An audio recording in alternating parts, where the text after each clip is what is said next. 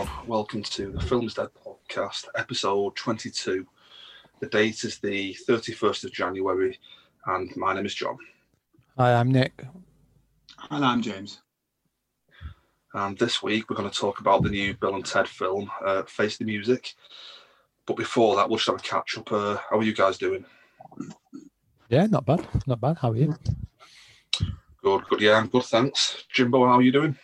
Yeah, not too bad. Just a lockdown life, eh? Not really much. Yeah, we're all still in lockdown. Yep, it's getting bad now. Getting a bit out of hand now, isn't it? On that topic, though, we did a poker night last night. Ben organised a poker night with like some of his mates, and me and Joe joined in to basically just to see some people. You know what I mean? Like when you're in lockdown, you just want to. Yeah. You need some like social interaction, don't you, kind of thing? Yeah. It was a really good laugh. I had a really good night. It was a good game of poker. I came like I think 8 out of 12 people, so I was happy with that. But I think Joe came 5th. He was clinging on there for a while, but he did really well. Got a few big hands in. Managed to keep going, but eventually he fell at 5th.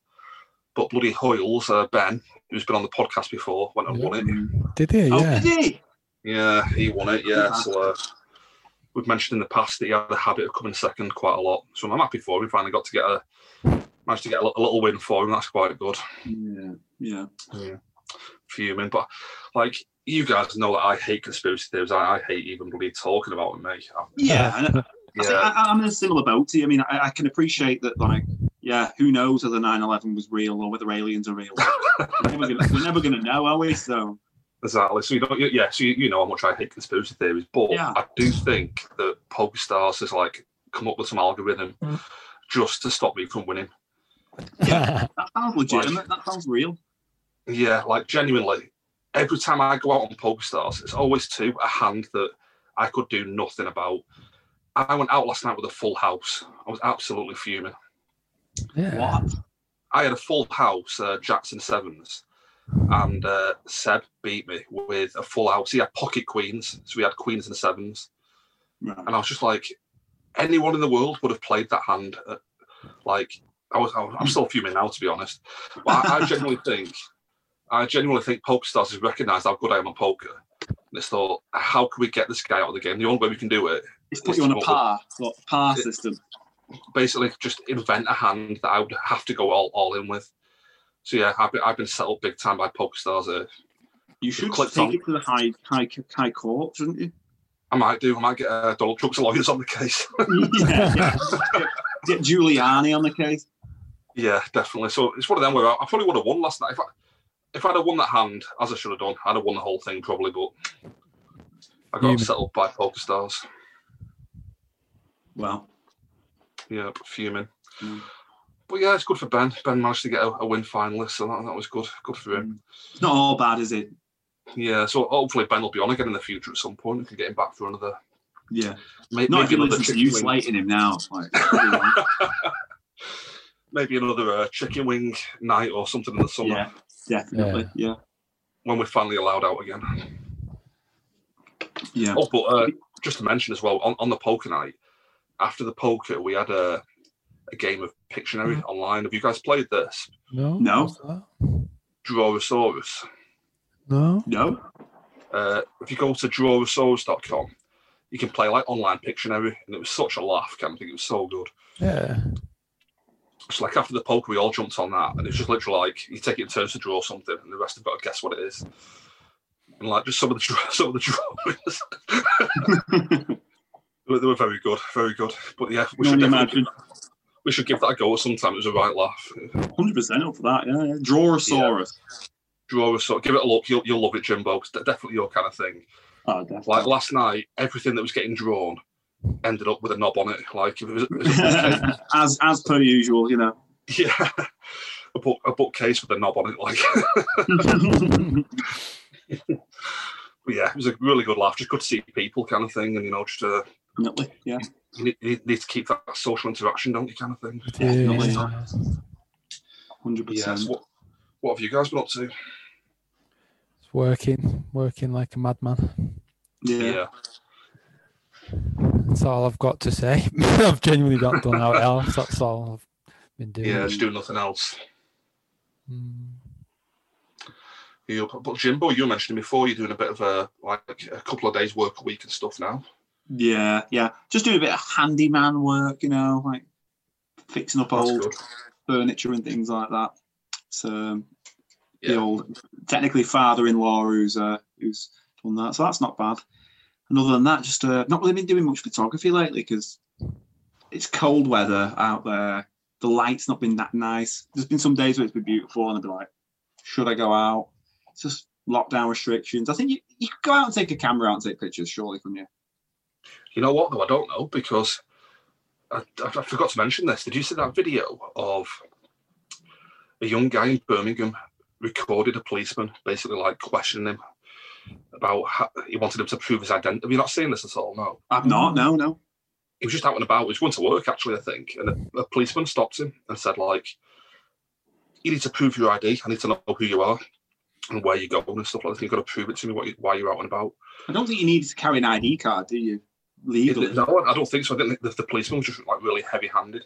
But luckily he recorded the whole thing and he ended up getting like taken to the station and stuff. Oh, God. He recorded it and the police officer has been sacked now, I presume. I actually don't know what the follow-up to it was, but you can see the video online. Like, it's just a very creepy kind of like, show me your papers kind of thing. It's like, Jesus. I mean, I hate to bring like 1939 and onwards into it, but it seems that way, doesn't it, sometimes? Yes, very stuff starting to creep in, and it's just a bit like, that's a bit. Would it have happened if he was a white fella walking down the road? Yeah, I don't know. I mean, I think he was Asian, the fella. So, yeah, I don't know. But right, it's very, isn't it? When you can't go about your own. I mean, I understand that. Okay, you can't go and cough on people and go in the pub and shit because they're all short. I understand that, but I don't know. It's a difficult situation, isn't it, that we're all in?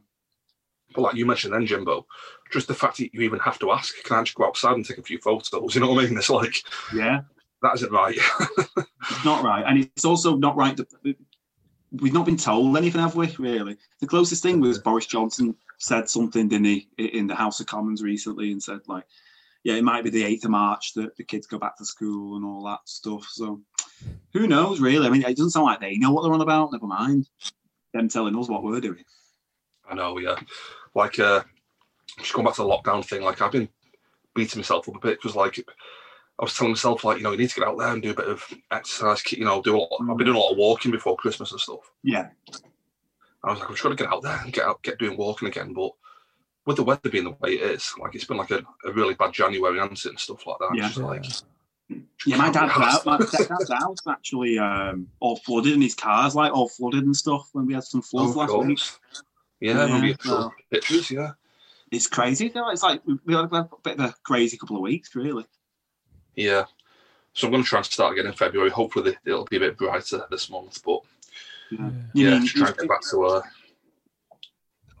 geographically and astrologically, as well as life. Yeah.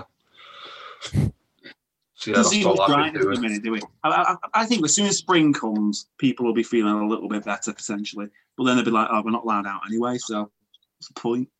Yeah, exactly. Because people seem to think that like in February, March, lockdown will end, we'll be back to normal. Last summer, it was like June before the ended lockdown, I think. So, yeah. You know what I mean? It could potentially be another 5 months of this. Yeah. But yeah, sorry to keep on whinging about it. But I think most people are in a similar situation, unless you live in New Zealand or somewhere nice like that. Yeah. That's what we need to do. We'll just move the pod to New Zealand. We'll do it from now on. I've got a mate who's just gone back to New Zealand for a bit. Josh Butler. He's back living La Vida Loca in New Zealand now. We're all stuck here. So yeah, fair play to him though. We're all stuck on Plague Island, as they're calling it. Yeah, that's actually what they call it now. Yeah. Yeah. Well, have you guys got anything else you want to mention before we move on to news? No. Okie doke. We'll just jump into the news section. I haven't actually got anything this week, but I believe Nick mentioned something before. Oh yeah, I wanted to talk about the Army Hammer scandal, I suppose you could call it. I don't know what to call it really. Where there's been some leaked messages that he something's been leaked. Yeah, was liquid leaked? That's what I want to know. well, he's basically these messages that he what's the word? Supposedly sent. Obviously, it's not proven true until it's proven true, is it? But apparently he sent messages to like quite a few of his exes, saying like, "I want to eat you." He's basically come out in messages as a cannibal. Well, what? I think what it is it's like a cannibal fetish he's got in it or something like that. I don't know, because like one of the messages literally said like, "I want to like take a bite out of you. I'm a cannibal. It feels so good to actually say it out loud." Oh my! Yeah. Strange though, he's not actually saying it out loud though. He's just writing it on a text message, isn't he? I think though, from this point of view, I think it is like a sexual fetish, basically. Do you reckon? I think so. So I hope he hasn't killed and eaten anyone. It rubs the lotion on its skin. I think that's just what he's into. You know what I mean? Like it's just weird. But did you see the thing at that? I can't remember what film it is, but a co-star in a film that he did, Armie Hammer, one of his co-stars now going to star as a cannibal in a movie. What a coincidence! So is he into the freaky shit then? This guy, yeah. I think he's into some freaky stuff. Yeah. What it is, he did that film "Call Me by Your Name" with Timothée Chalamet. That's it. And it was directed by Luca. I think it's Guadagnino or something. Right. And the next film that them two are doing is called Bones and All. Whoa! It's just like, I mean, I was like, oh, I wish I was in that. That sounds interesting. So yeah, that's pretty much all the news I've got. It's just I found like it's kind of move related, so I thought I'd bring it up. Yeah, definitely. I mean, I could have been happier living without knowing that information. Thank you, though, Nick. You're welcome. I do feel a bit bad for him because like it's getting like I don't know if he'll ever work again now because it's been like such a kind of like joke in Hollywood kind of thing. I know, yeah. Because I don't think he's actually harmed anyone. It's just just got some weird kind of kink kind of thing. But I mean, it is weird. It's really weird. Everyone's got the kinks, but come on, that's what I mean. It's weird. Where do you draw the line, John? Exactly. Like it's one of them that, like I said, I don't think he's actually eating anyone. At least I hope he hasn't. Yeah. Fingers crossed. Yeah. So it's just been like. I know, like Jimmy Savile, and it's like where do you draw the line? Like he's got his kinks, I'm sure he did have. Yeah. Yeah. But it's such a weird subject, isn't it?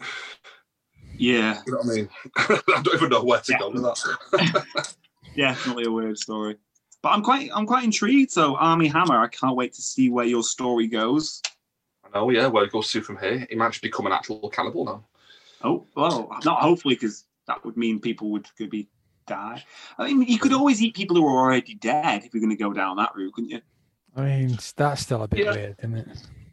Well, yeah, it's still a little bit weird. It's better than killing people, I suppose, isn't it? I don't feel like they should be feeding this kind of addiction and excuse the pun there. Yeah. Have you guys heard about stuff called like sky burials and stuff like that? Yeah, is that where they take a dead body to the top of a cliff and allow vultures to eat the... Yeah, that's right, yeah. They get like, people request it and they get a body and they chop it into like steak, basically. Take it to a, like I said, top of a mountain or like Arizona or something. Throw the body out and vultures eat the body kind of thing.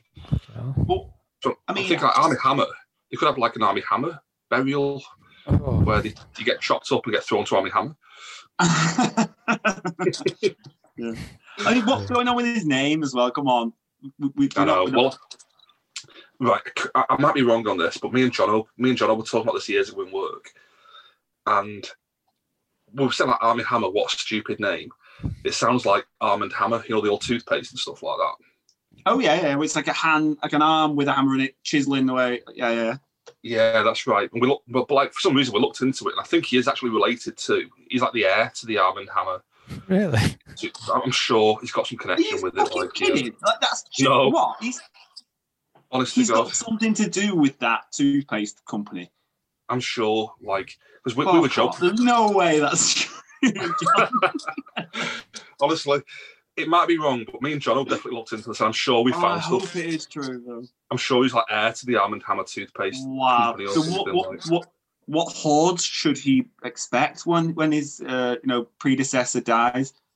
Yeah, I don't know. I mean, it's weird, isn't it? I'll need to verify this for the next episode. I'll double check. Yeah. But that's fantastic if true. If you are the heir to the Arm and Hammer toothpaste company, don't call yourself Army Hammer, or at least the parents shouldn't call him Army Hammer. You know what I mean? Call him Bob or something. Doesn't an Army Hammer sound like something a child would carry around, like a plastic toy? And it's like, yeah, it's I'm in the army and I've got a hammer. And I'm gonna. Yeah, it sounds like a kid's toy, doesn't it? It doesn't sound real. It is weird.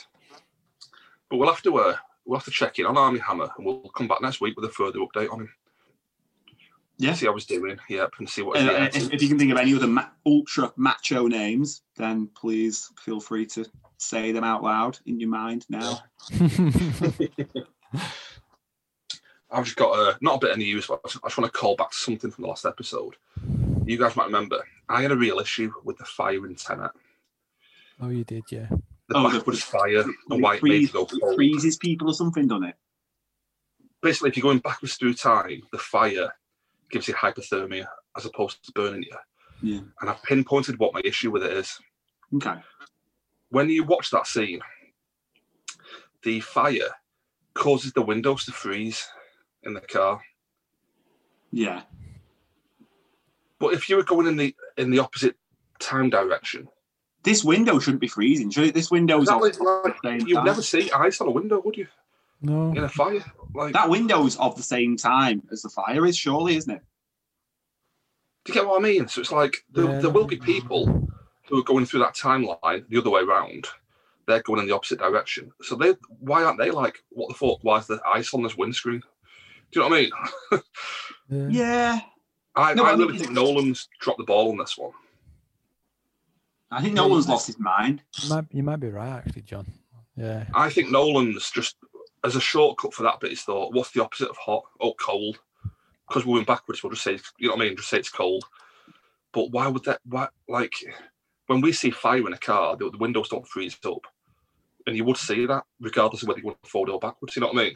Yeah, exactly. Yeah.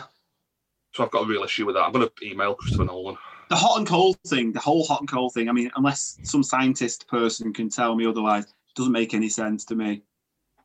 Yeah, I'll keep investigating. I'll try and contact Nolan for a comment about this. I can imagine that Christopher Nolan's done a little bit more research about like time travel than I have, but still, I don't like the sound of it.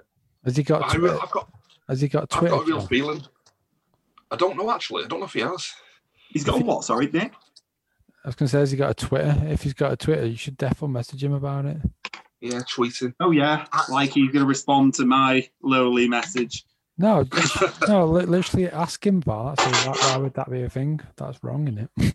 Yeah, he might be fuming about it. He might get straight back to us. Yeah, exactly. I know nothing about thermodynamics or time travel or anything like that, though. But I reckon he's put like loads of effort into 99% of this film, making sure everything's spot on. But this one thing, he's just been like, oh, just make it the reverse of hot. Just say it's cold. Like, you know what I mean? Like he's overlooked one thing kind of thing and just forgotten about it. I could be totally wrong. There could be a completely logical explanation for it. But yeah, leave it with me. I'll get in touch with Nolan. I'll get back to you on that. Going back to sort of stuff like that, not necessarily time travel as such, but the new Bond film, No Time to Die.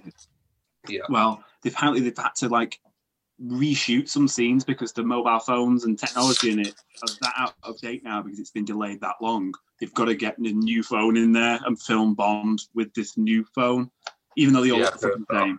It's literally just a piece of glass that you hold in your hand, isn't it? That's all it is.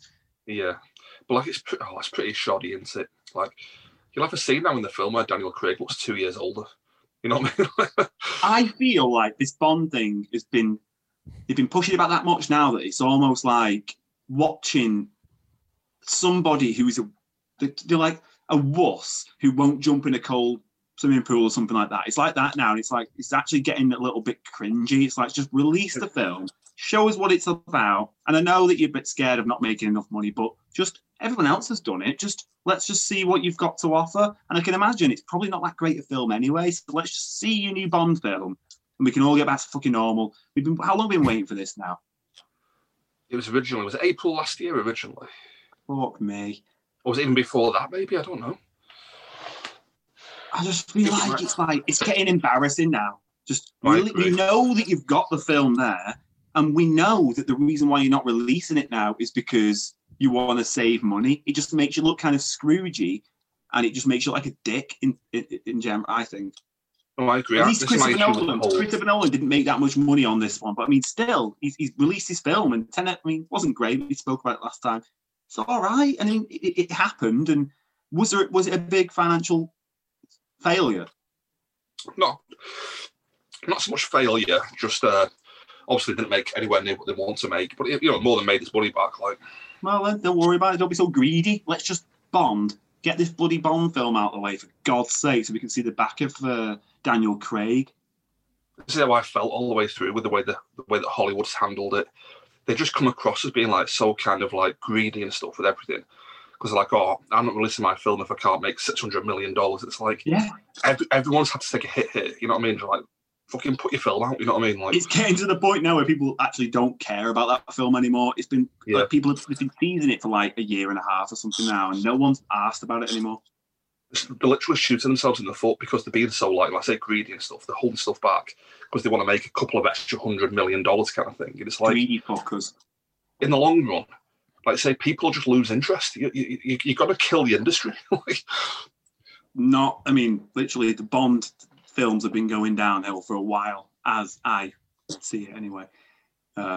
This is not good. This is not good at all. This could be the last Bond film we see for a while. Yeah, definitely.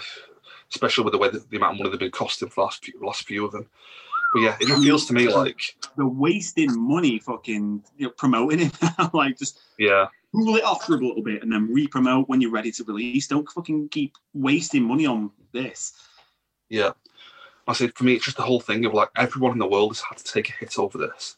Yeah. People, everyone's worse off money-wise and stuff, blah, blah, blah. 100%. But Hollywood are kind of thinking like, no, we want to make our full profit. You know what I mean? Like, it just shows how, like, I don't know. Backward thinking that is. Hollywood is literally, you know what I mean? Like, we're talking about film is dead and stuff like that, but the director getting to the point now, it's just going to be people watching TV series and watching. I mean, I'm not going to endorse Disney Plus or anything like that, but like, people are going to be watching shit like that rather than actually. The director of Wonder Woman did that as well, didn't she? She was fuming that that they released it on like HBO Max and whatnot. Because but that'll be the same thing. She probably wanted loads more money from like cinema views, didn't she? But the fact of the matter is that Jenkins that into it. But the movie was crap anyway, so it wouldn't have made much money anyway. What is Wonder Woman 1987 or shit, or 1984 shit, or yeah.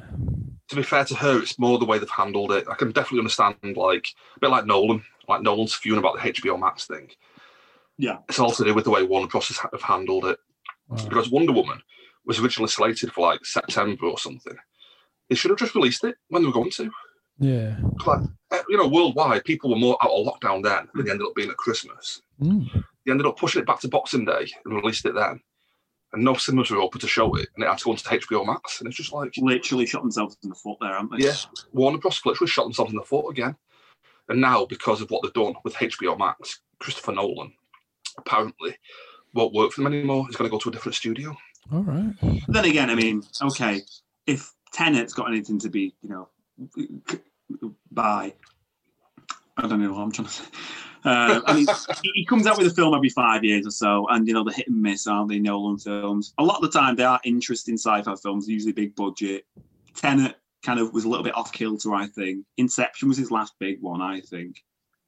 What do you think? See, I love all the Batman films and Interstellar, and Dunkirk. I love Dunkirk. Okay, fair enough. I didn't mind Dunkirk, and I didn't mind it. I actually liked Interstellar, fair enough. But the Batman, I don't really watch them. Yeah, like I say, he's going to go to. I imagine it might be Paramount. He ends up at maybe. I don't know, but apparently it's done with Warner Bros. It's whoever can afford to give him 70mm film, because it's becoming few and far between a studio that's going to allow him to waste all that money on film when he could do it on digital. Everyone else is doing it on digital. Let's see if Netflix tries to buy him. I don't. You wouldn't do it, would he? Because of the streaming thing. He hates streaming. Well, yeah. His own dick might be the final nail in his own coffin. Ass. Disney will throw like fucking £70 billion at him or something. Just like, yeah, come on. Even that, I don't think he'd work for Disney. I think I've got a feeling he'll go to Paramount just because they're one of the old proper studios. You know what I mean? Yeah. Does Paramount still make Star Trek films? Is it what, sorry, mate? Paramount still makes Star Trek films. Yeah, they own Star Trek. Yep. And like they've been very much of the opinion that they're not going to ever put film on streaming before the cinema and stuff like that. So I think interesting. Well, what about the TV program Picard? Oh, that's through. I think they own the rights for it, but that was through Amazon, wasn't it? Yeah. This is where it gets confusing, isn't it? I know. So much stuff's like distributed out to different studios and stuff and different services. But yeah, just a quick one. Sorry, go on, John. With the Paramount thing, they were quizzed about Top Gun Maverick, about like why don't you just release it on your. They've got like a new streaming service. I can't think what it's called now. And they're saying, why don't you just put it on that? They were saying like we spoke with Tom Cruise and we cannot put that out anywhere other than theatres, so we're waiting until the summer to put it in theatres. So is the new Top Gun film isn't out yet? No, comes out in the summer. But apparently the word on that is that people are saying it's amazing kind of thing. Did you hear about? I think we spoke about this on another pod actually. The fact that the Chinese audience actually get to see a different visual representation of the entire film. There are pieces redacted from the Chinese version of the film. Of what, Top Gun? Yeah, of this Top Gun, the second Top Gun film. There's some, because China don't recognize Hong Kong as a country, and they don't recognize another country as a country. There's some, I don't know this exactly, but there's some maps or some like some sort of like flags on his back of his leather jacket that wouldn't really make sense from a Chinese communist standpoint. So they've removed those and just I don't know what they've done with it, like, but that was a bit strange that they would even go to that length. And I suppose it's similar to the way that Disney just got rid of John Boyega's big picture and made him smaller and stuff like that because of probably the colour of his skin, really. Yeah, and they deleted that lesbian kiss from Rise of Skywalker. I mean, China. I'm not a fan of anybody deleting lesbian kisses, so that's a disgrace. Yeah, but that's China for you. They don't like it, do they? Yeah, I'm not sure what China's about. I don't think I like it, though. I don't want to say anything bad about China, purely because they'll probably be... listening. Well, they'll probably be older. They'll probably be like, we'll be working for them in about 10 years' time, but by the look of things. Well, you two will be, because I've said bad things now. I won't be. So if I'm not there next time... China have got you. Because, I've been gotten by somebody. But then again, I mean, I don't really like England. I think our government is really shit as well. I suppose it's a difference between people. I don't know. Are people dying? People are dying in England as well, aren't they? Of what, sorry? I don't know. Bad things happen everywhere, I suppose. Don't trust the system. That's my advice I'd give to you. Yeah, that's a good motto. Good motto to live by. Yeah. Just don't trust anybody. Just live in dig the biggest hole you can afford to dig and cover it with as much, foliage as you can afford to, chop down, and just live in that hole. That's my advice. Just live underground. Yeah, physically and literally, and spiritually as well. Off the grid, I like it. Yeah.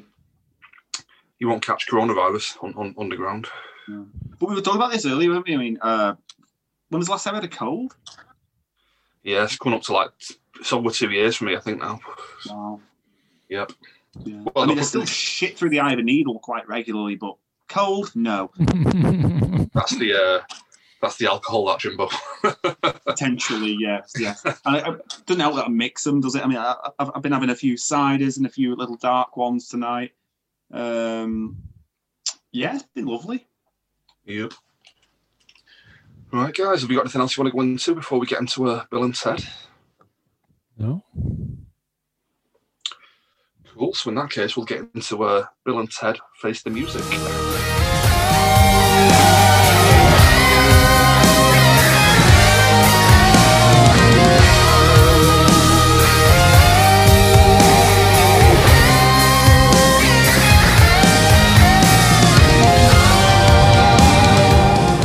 Okay, Nick, have you got a plot synopsis?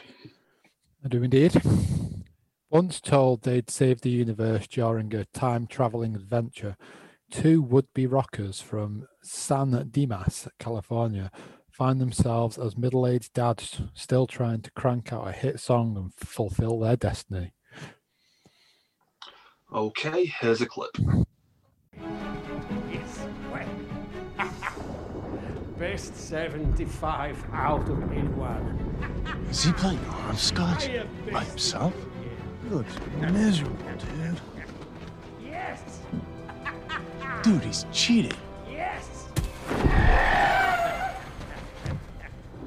Let's go, dude. Good luck, dads. Be sweet. Okay.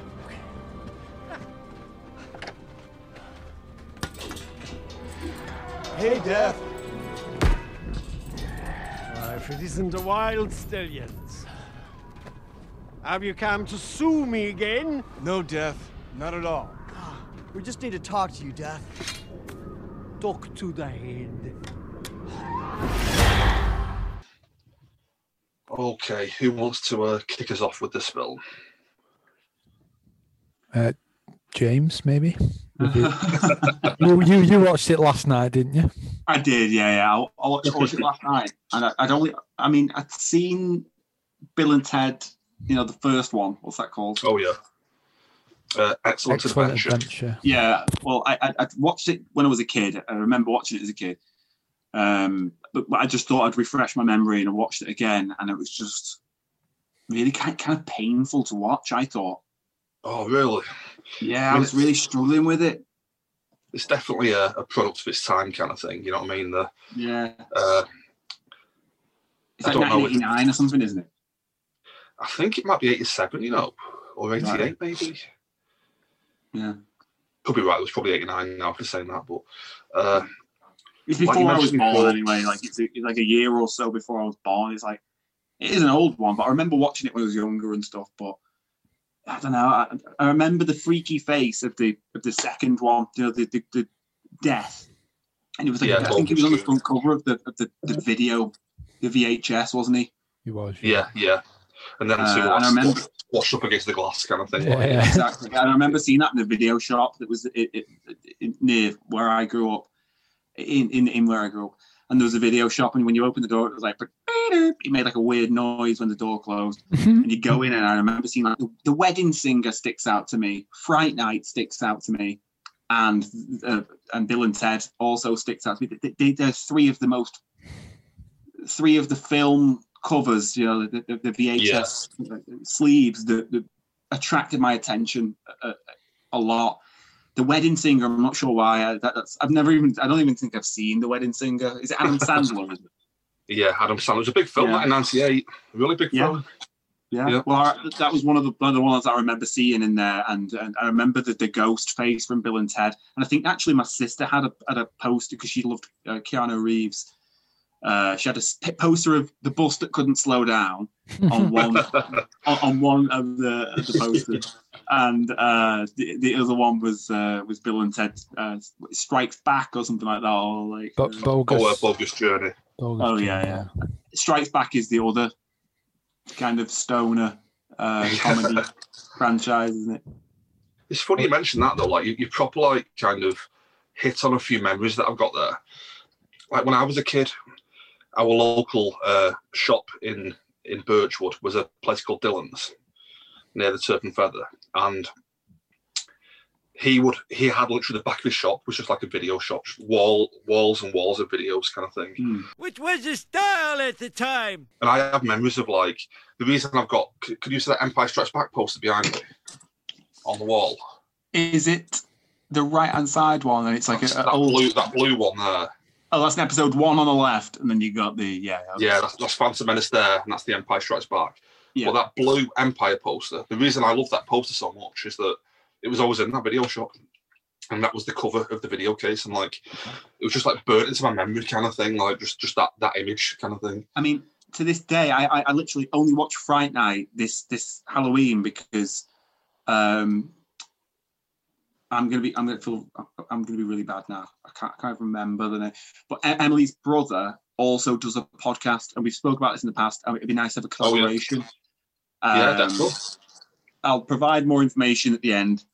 But yeah, he actually watched Fright Night, and I hadn't seen it, and I watched it. It was like, actually, it's interesting, but it's not what I expected. But it was just the film, the VHS sleeve stuck out to me, I think, because it was quite scary. It was like a cloud with like a vampire face in the cloud. But I remember being scared by it as a kid, and I just remember looking at the video cassette case and thinking, whoa, that's spooky. Again, it was so funny. Like I was this close this week to buying that poster, the Fright Night poster, because like again, I have that memory of just seeing it in the video shop. Kind of thing. I love the poster. It's like a suburban house with a massive cloud with an evil face in the cloud behind it. Yeah. I ended up going for this one instead. I don't know if you can even see it, but can you see that on the wall there? It's Suspiria. Oh yeah. Yeah, the original Suspiria poster. So I went for that instead. Yeah, but. Like these memories of like, and Bill and Ted was another big one in the video shop. It was like it's so daft thinking about it. It was top right of the shelf every time. We had a massive shelf, and literally the top right corner was Bill and Ted right there. I remember seeing it loads as a kid, and I actually caught it at the cinema, but it would have been like a year or two later. You know, like because back then they'd re-release films constantly because like the Odeon in town was only a 3-screen theatre, so it just like show old stuff all the time. Well, it was funny you should say the Odeon. Sorry, the Odeon in town. It used to be called UCI, didn't it? Back in the 90s. Oh, so yeah. But this is back when that was the UCI, and there was actually an Odeon in town as well. Where Wetherspoon? That Looking Glass. The Looking Glass. It used to be the. That's it. But that was the old massive Odeon, and I watched it there with one of my mates, Lee Pickersgill. We went to, but like, I would only been like 11 at the time. We both just went to town. Like, my mum just let me do what I want, I think. You could do that in them days. I think, terrorism wasn't really... our town saw terrorism in 1993, didn't it? But, yeah, it was a couple of years later. I haven't really seen any sort of, like, bombs going off or anything, or real crimes or anything like that. But I watched it. Isn't it, Warrington? Yeah. And like I said, that was at the cinema where I watched it for the first time with one of my mates and, like, loved it. And it was a couple of years later that part 2 came out. Well, I remember getting that on video. I rented it on video one night and watched it at home and loved that as well. Yeah. But yeah, that's part of the reason why I love the first film. So many memories about like going to watch at the cinema and stuff like that. But getting to this film, this is one of the problems with the film for me that they can't really do anything about. But how long was it? Like 30 years later, this one. Yeah. Like. I love Keanu Reeves. Got a lot of time for him. I think he's a great actor. A lot of people give him flack for being like the whoa dude kind of guy. I think he's great.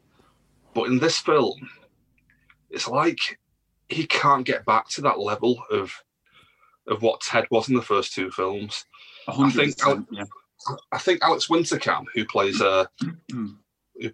Bill S. Preston Esquire, he can get back there. He's still dead cool and happy and stuff all the time. Keanu looks like he's like a Buddhist monk or something. You know what I mean? It's like, you get what I mean? Do you not think that? People always say that Keanu Reeves never ages, and he doesn't really. He's how old is he? Like 50 or something, and he still looks like he's a beautiful man, isn't he? He's a very good-looking bloke, but you can kind of see. He just because normally he has a little bit of a beard or a 5 o'clock shadow or something like that. But you could see his jowls a little bit going on there. Like you can see he's getting on a bit now. Yeah, definitely. Just his performance though as well. Like you watched the first one the other night. Have you watched the first one recently, Nick? Or I have watched it fairly recently. Yeah. just like the energy that they've got in the first films. Like, obviously, I know they're 30 years younger, so like, you know, they would be like that. But it's like, almost like watching the new one is kind of like Face of Music. It's like they're moving around in the same way a teenager wouldn't. It's kind of like you wouldn't do that anymore. And I know it's supposed to be comedy and stuff, but it's just sort of like teach out of it. But like, there's a bit in that first one where, like, just an example, they ask themselves what number they're thinking of, and they're like, 69, dude. So, you know, like stuff like that. and in this film, Keanu doesn't act like that. He's like Neo almost, or something. It's just like, yeah, he's gone too cool now. I mean, he is cool, but like, well, he's like simultaneously doing like Matrix, John Wick, and Bill and Ted.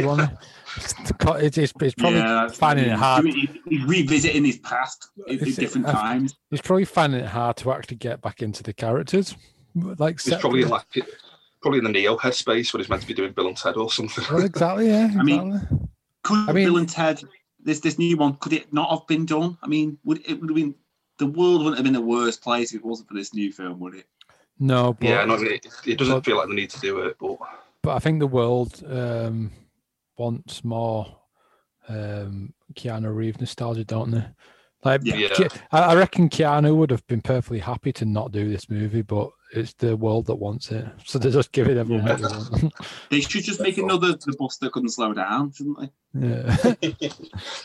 They'll probably get around to that at some point, you know. Yeah, well, we got The Matrix 4 coming out. I mean, whenever coronavirus. Have you seen the leaked name for Matrix 4?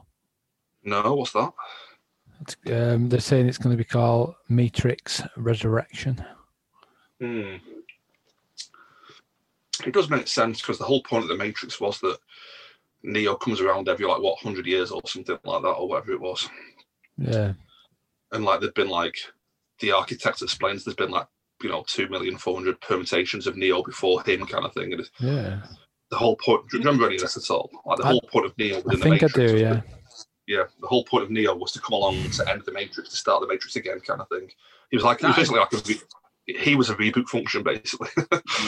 That's literally just told me like, oh my god, that's what made me feel like the creepiest thing, because like all these new like reboots that are coming out now, like it'll be like, okay, we've got Harrison Ford here, but like Harrison Ford will just pass the baton on to a younger person, and the same with sort of like Ghostbusters, and the same with sort of. I feel like there's even a new Ghostbusters now, isn't there? Where there's like kids.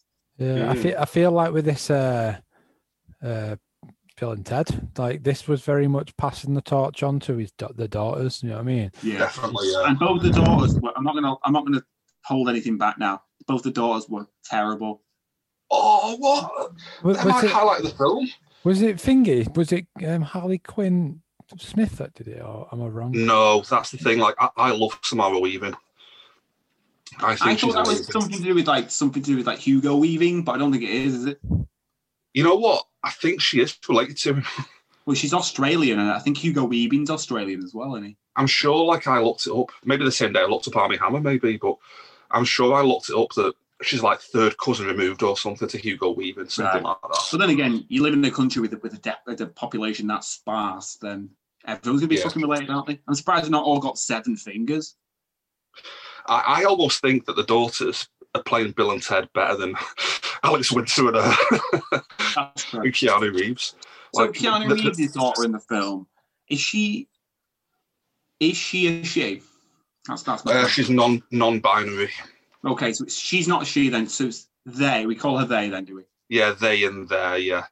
Right. Okay. I thought, as a little Keanu, I thought she was amazing. Like, do you not like him? No.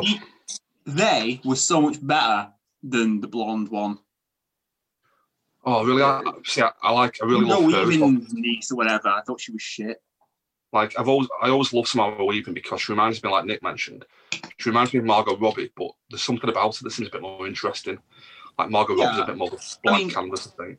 Okay, fair enough. She's an attractive lady to look at. That's one thing, but she was just kind of annoying. And I think maybe that character doesn't exist anymore.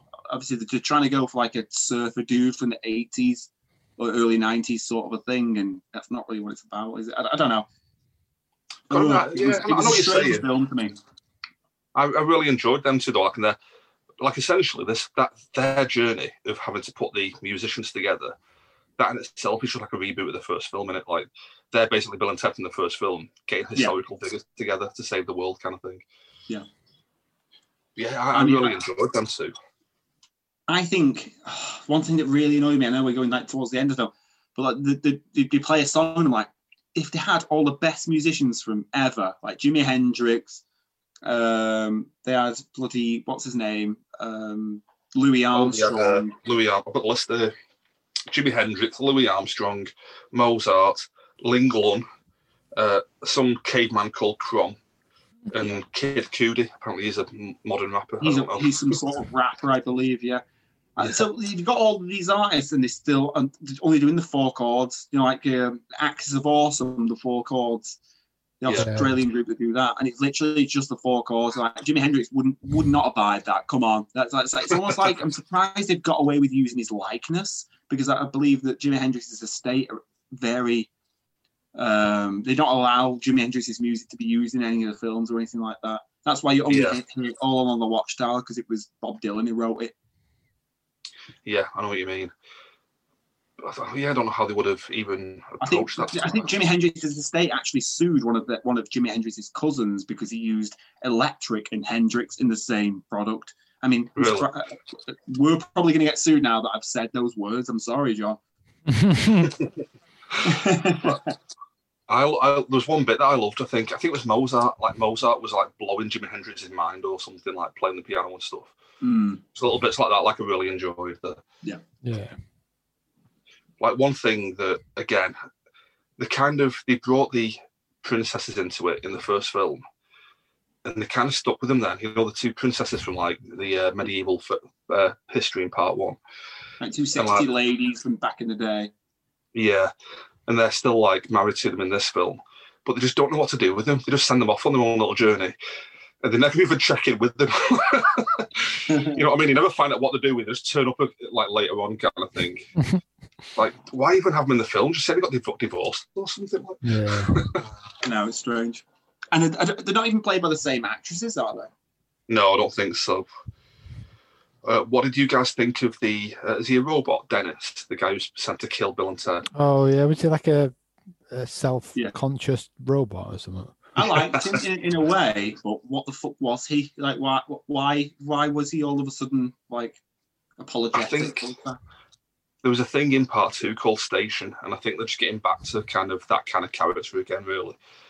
But, like, when he first turned up, I thought, oh my God, I'm going to hate this kind of thing. But he actually made me laugh a few times. Yeah. I thought it was quite good by the end of it. Yeah, I actually didn't hate him. And in some ways, Nick, he reminds me of you, Nick. Like, he's kind of just sort of like, the way he spoke was just sort of like as nonchalant as you say things sometimes. Oh, right, okay. I try and take that as a compliment, Nick. It was meant as such. Okay. I will take it as that. I've got a couple of little glitches with the film as well that I've got a couple of issues with. Like one bit there, Dennis kills Keanu's dad and sends him to hell.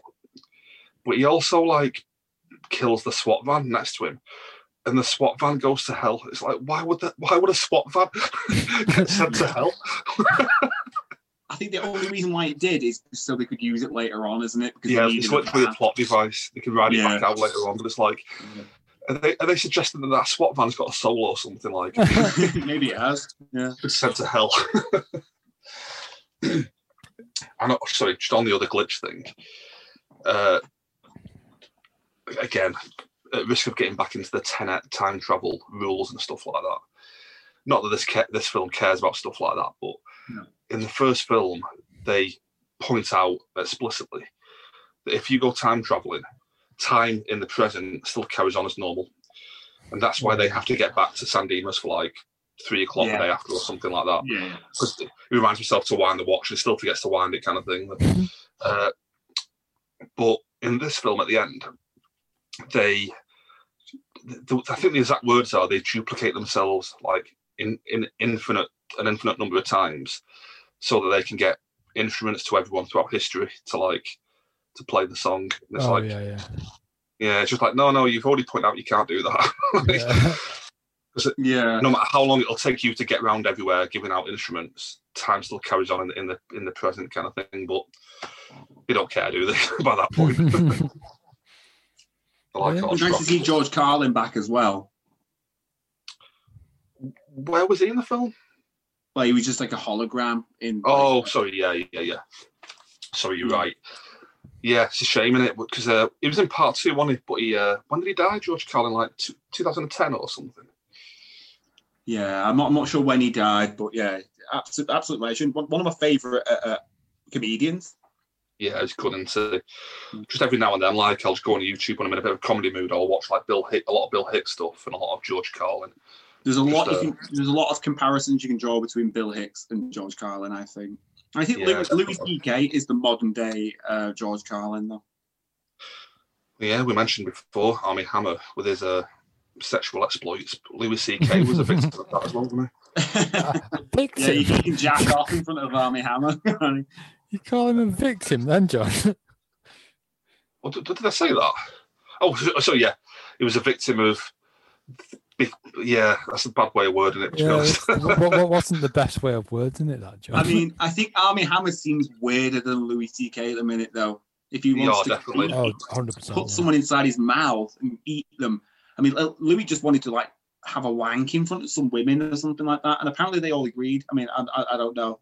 Maybe those. Yeah, that is the story apparently. Yeah, but he got blacklisted for it, didn't he? Basically, yeah. But did you see his latest film though? No offense, Louis. I mean, Louis C.K. is probably my favorite comedian. I don't even know. I absolutely love the guy. But his latest film with the girl from Kick-Ass, and I can't remember the name of the film now. It's all black and white. Right. I didn't know he'd done a film with her, but yeah. Right. Yeah. I Love You, Daddy, or something it's called, or something like that, something along those lines. Like I said, I don't want to upset any of the listeners, kind of thing, but I do feel a bit bad for Louis C.K. in terms of how he was treated. Like, yeah, because again, it wasn't the wisest thing. I don't care about offending any listeners. Like, I genuinely think that the way Louis C.K. was treated was horrible. Yeah, I think he was unfairly blacklisted, kind of thing. Yeah. Well, Epstein's all over the newspapers still, and he's dead, and he's been. Yeah, but let's say Louis C.K. essentially, it might be a bit creepy what he did, kind of thing, but it wasn't, He didn't Epstein anyone, did he? Or he didn't exactly. He didn't like Jimmy Savile anybody, did he? Exactly.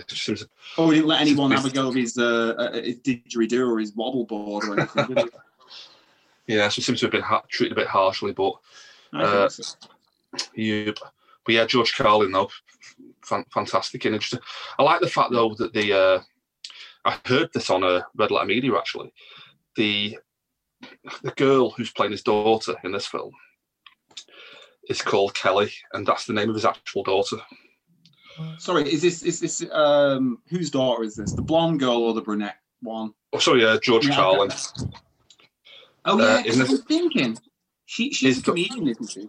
Yeah, comedian, but she's playing a character called Kelly, which is the actual name of George Carlin's real daughter. So it's like a little kind of nod, I think. Because I was thinking, do you know, I actually tried to, as soon as I saw that, I knew that obviously, I know that God bless his soul, George Carlin was dead, and she was supposed to be his daughter. I actually Googled her to see whether or not it was his real daughter or something like that, or I actually Googled it. I didn't go with anything, and I just carried on watching the film. But it's nice that they've called her Kelly because of that. Just a little kind of nod, I think, isn't it? That's really nice. I think I'm nearly done, My only other note is really the whole thing of going to hell. Again, it's a bit of a plot device, isn't it? That just a way to get everyone to meet up again in the same place, and also to get death back into it. Because they all just go to hell, and literally 2 minutes later, they've talked death into taking them back to work anyway. You know what I mean? Yeah. It feels a bit like, why are we not even bothered? Oh, yeah, because they've got to meet up with death again and get death back involved, and that's it, literally. Yeah, I think I'm all done, guys. Have you guys got anything more you want to mention? Or not really. I mean, why did you make me watch this film? That's the question I've got to ask, really. Did you really hate it? Yeah. Nah, I didn't hate it, but it was just it just felt like nothing happened. Yes, I think that might be the point of the films, though. All three of them. It's not about like anything happening. You're just going on a journey with these people. You just have to literally it's just a journey, bro, and just enjoy it for what it is. Like, you know, I think Nick's spot on there though. Like your complaints with the first one before, saying like it felt a bit empty and stuff. And I think it does, but I think it's just meant to be. You're just hanging out with a couple of cool guys, basically. Dudes, basically, they're both dudes, aren't they? yeah. A couple of dudes. I don't even know what the word dude means. I mean, a dude means a cool person, doesn't it? I think. Apparently, a dude is a camel's foreskin. Really? Yeah, Google it. You'll find out. I didn't know that. So when you call your friends dude, yeah, dude, you're actually calling them a camel's foreskin. That's in the same vein. But I mean, you could just say like some guy who's a twat is actually a pregnant fish. A pregnant fish is a twat. So you could be calling someone a twat. You could be calling someone a fish that's got a baby inside it. So think about that next time, I suppose. But like on that theme kind of thing that we're on about, the feeling of the film, in terms of it feeling just like you're just on a hangout. There's one bit in part 3 where the girls have been sent to hell, and Bill and Ted meet up with them again, and they say to them like, you know, how are you doing? And like, well, you know, we've been killed, we've been sent to hell, kind of thing.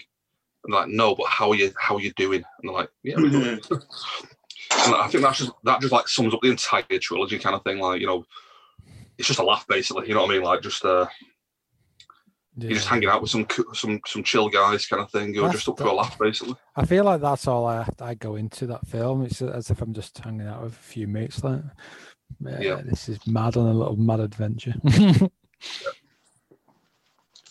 Right. Well, if you guys have got anything else, should we do ratings? Yeah, by all means. Okay, I'll start off. Gonna go like a very light 3.5.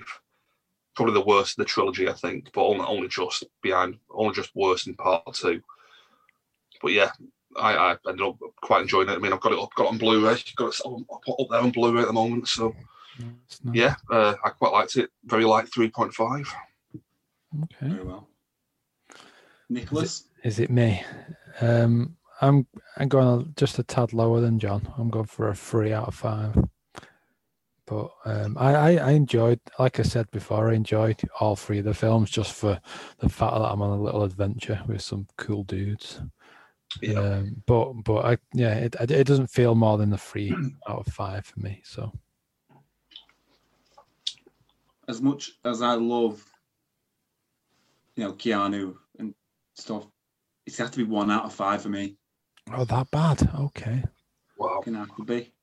It was just, in my opinion, wasn't very funny.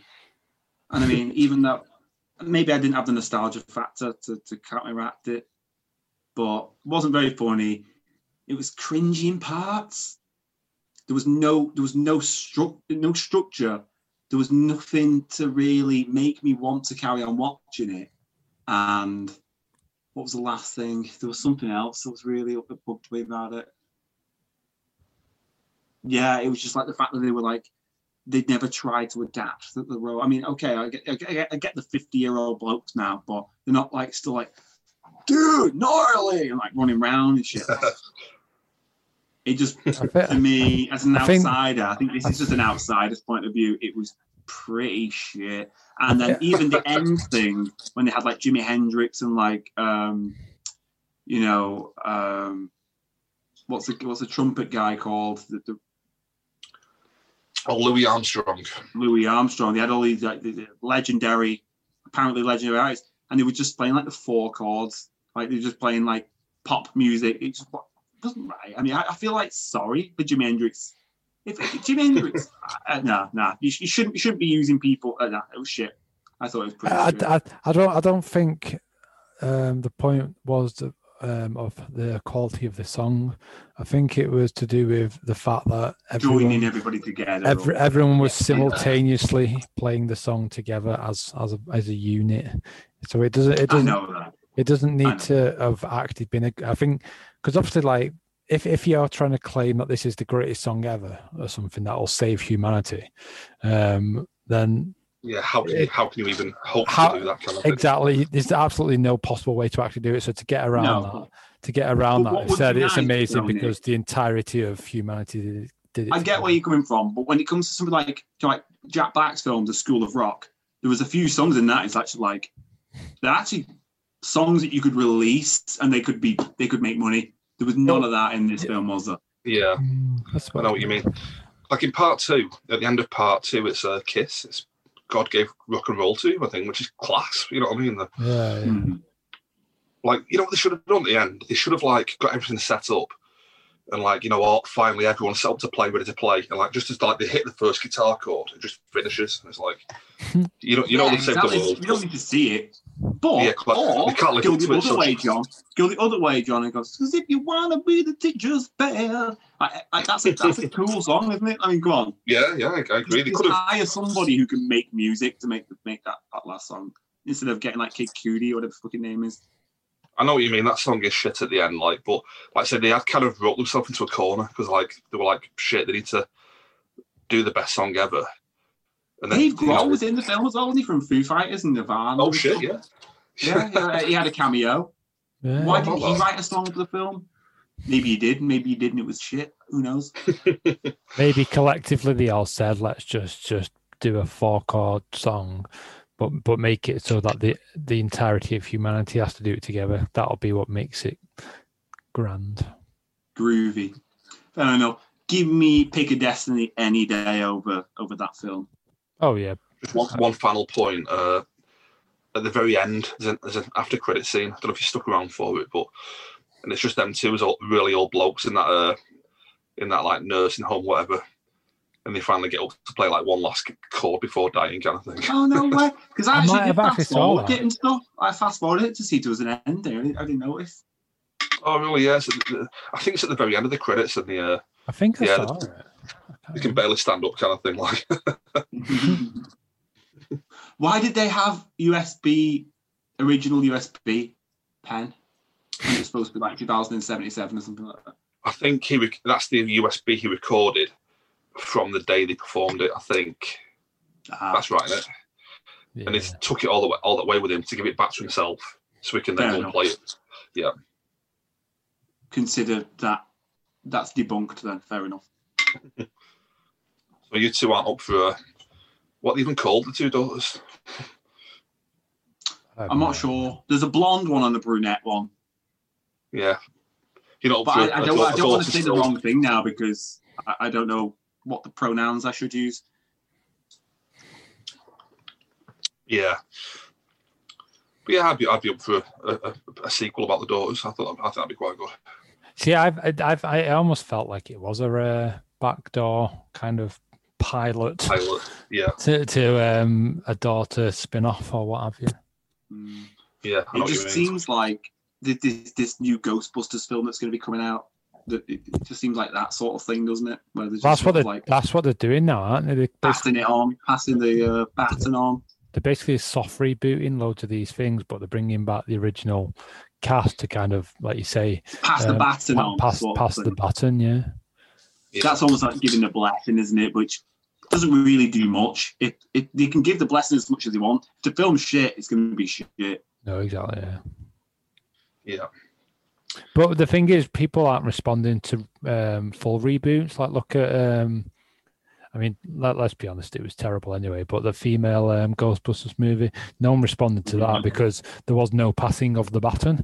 But I bet with this new one, people are probably a bit more open to it purely because it's got the original cast in it.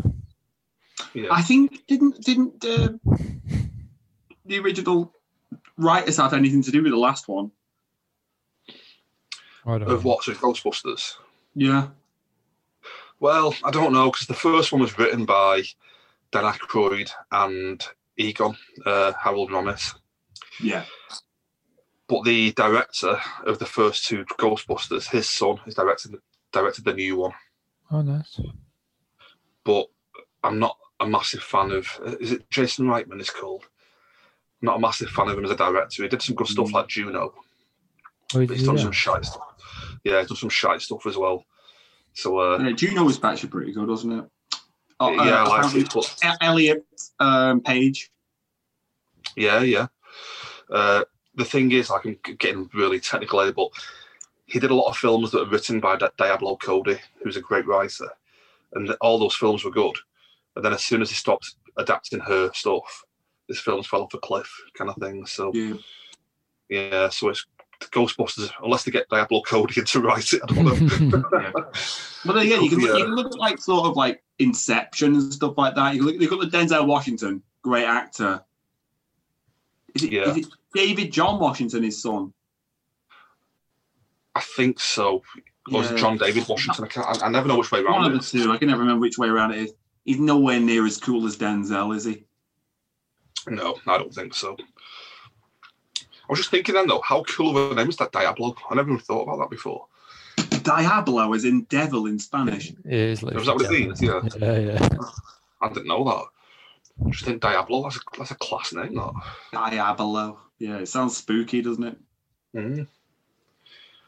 Right, guys, so you're all done with Bill and Ted? Yeah, absolutely, yeah. Right, then we'll just get into them, what we've watched. Does anyone want to kick us off, or...? I'm not bothered. What did you have a list, James, you wanted to go through? Yeah, there's a couple of films I watched lately. The first one I'm going to talk about, Crimson Tide. Oh, yeah. Great film. The Tony Scott film, R.I.P. Yeah. We've talked about him before on the True Romance podcast that we did. Oh, was that the director of that? Yeah. Yeah, and written by Tarantino as well. Yep. Yeah, so they had a collaboration again with this one, didn't they? Yeah. What was this one? Sorry. Repeat what this one was. Crimson Tide. Crimson Tide. Yeah. Great film, though. I thought the only thing I had a problem with is right at the end where it's like, well, what's the old guy called in it? Gene Hackman. Gene Hackman. Yeah. Well, the Hackman. The Hackman. That's what they call him. But yeah, like he basically committed mutiny and tried to kick everything off, and it turned out like he got away with it at the end. It's like I want to just realise this, but it's like a reverse of Hunt for Red October, isn't it? In that film, Sean Connery is trying to defect from Russia to America, but they all think he's trying to start a nuclear war. Whereas in this film, Gene Hackman is actually trying to start a nuclear war. Yeah, it's actually quite exactly the polar opposites, but they've both got very red themes to them as well, which is strange. Yeah. Who directed Hunt for Red October? Oh, that was John McTiernan, and that Die Hard director. Yeah, but it's one of them films, Crimson Tide. I've not watched it for years now, but I need to watch it again just to remember the actual details of the plot. Yeah, I watched that at the cinema. That was the UCI in Westbrook. Wow. Went with a few lads from school to watch that. What year did that come out in, John? Was it 1998? I think 96, I think. 96. Might be wrong, might be 95 maybe, but I think it was 96. But yeah, I remember loving it. I need to watch it again.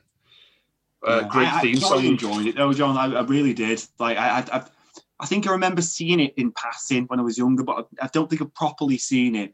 This is the first time I've properly seen it, and really good, really good. It's got a great soundtrack by Hans Zimmer. Hans Zimmer, because you know what? I always think, when I think of a film like this, I always go straight to, what's his name, don't I? Metal Gear Solid, bloke. What, the director kind of thing?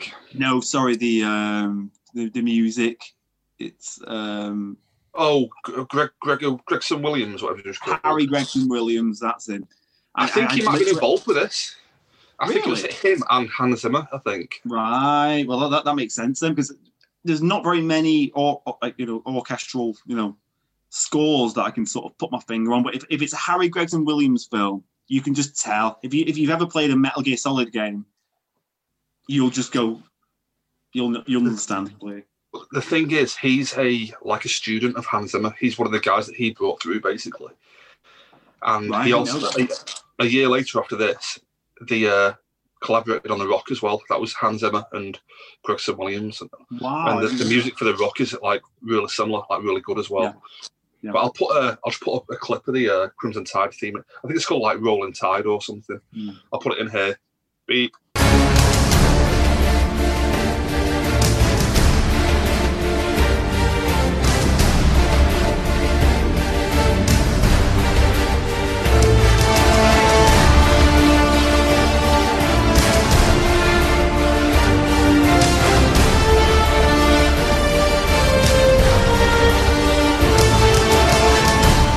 Yeah, so that was Crimson Tide. Yeah, I imagine it would have sounded like Harry Gregson Williams. I wish I could remember how the theme goes. I've got the Rock theme in my head now, and I can't think of how it goes. But the Rock, I'm sure. I think in the previous podcast we've actually spoke about the Rock, and Harry Gregson Williams was he credited as the composer for that film?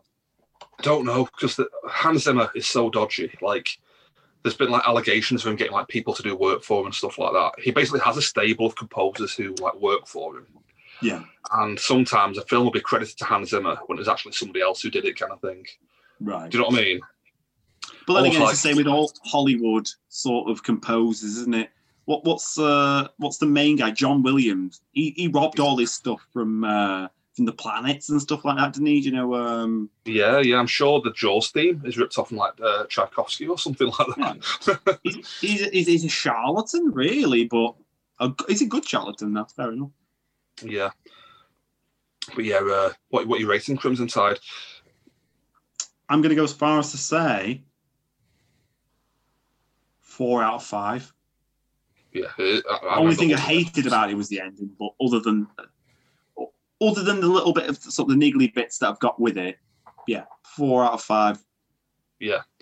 Like there's one bit in it as well that I loved, because like when I was a kid, I had a Jack Russell dog, and Gene Hackman's got a Jack Russell in the film. Yeah, I remember that. There's one bit when they're like, why have you got that? The yappy little Jack Russell. And it's like, smartest dogs in the world, Jack Russells. And I was like, yep, he's right. I mean, well, not technically true, but still interesting part of the story. No, fact, I think. Fact. True. I think aren't Border Collies the most intelligent dogs in the world? I think Japanese Akitas are accredited to that. No, I think any of the ancient dog breeds. Yeah. Okay.